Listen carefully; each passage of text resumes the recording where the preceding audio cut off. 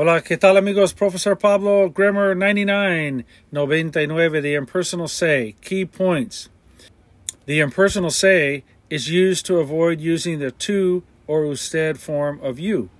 This is a nice, non-threatening way to tell someone to do or to not do something without getting personal and saying you. These expressions refer to everyone, so no one needs to feel singled out.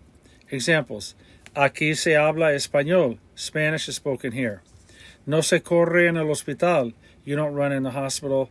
You just don't do it. One doesn't run in the hospital. Running in the hospital is not permitted. So you're not saying to the person, you, usted, tú. You're just making a general statement. No se corre en el hospital. They can't take it personal because it applies to everybody. Se trabaja para ganarse la vida. One works to earn a living. In a hospital again. No se grita, aquí no se grita. You can't smoke here. No se fuma, aquí no se fuma. Those are all non-threatening ways to get your point across. It's called the impersonal say. Some other examples would be, you don't say that. Eso no se dice, no se dice. You don't ask that. Eso no se pregunta. Eso no se pregunta. You don't do that.